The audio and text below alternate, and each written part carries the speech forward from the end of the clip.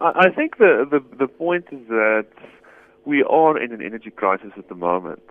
Given the power supply complications we've had, over the past week, it's very clear that South Africa sits with an enormous resource at our disposal that begs the question: why are we not tapping into it? And to reflect on what Shell specifically said, they applied for an exploration license 4 years ago, and they've been waiting and haven't heard anything since then.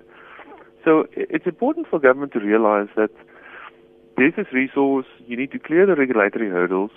I mean, there's lots of companies across the world who want to come in, who's responsible, who's learned how to do it in an environmentally responsible fashion, and it can create, hundreds of thousands of jobs.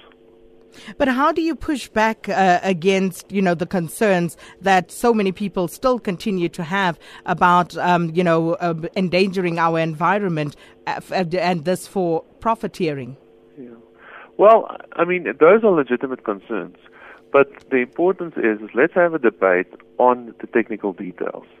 The sense that I get is that there's not always good education or good information about what fracking really entails. When you speak to the engineers at the oil companies, they explain to you in detail the safety mechanisms they have in place. Shell, for example, have briefed us.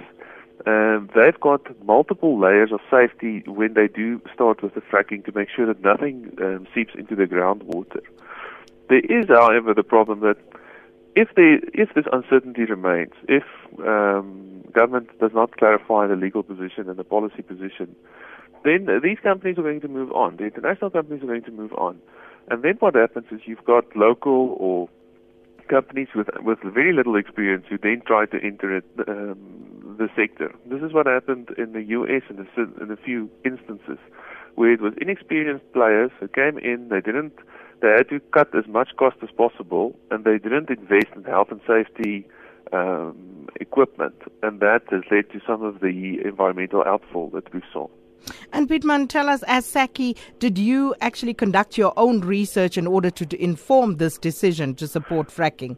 Well, we do speak with the different industry players. We've got several of them all from the oil and gas, and we surveyed our members on this point as well. And I mean, the salient point that came out is, yes, there is a concern about the environmental impact, but similarly, there is a recognition that we need to tap into this resource. This is something that we should be using that can put South Africa on a whole new economic trajectory.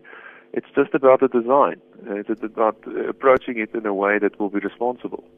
And what about other sources of energy like wind power, hydropower? Are they not worth prioritizing over fracking?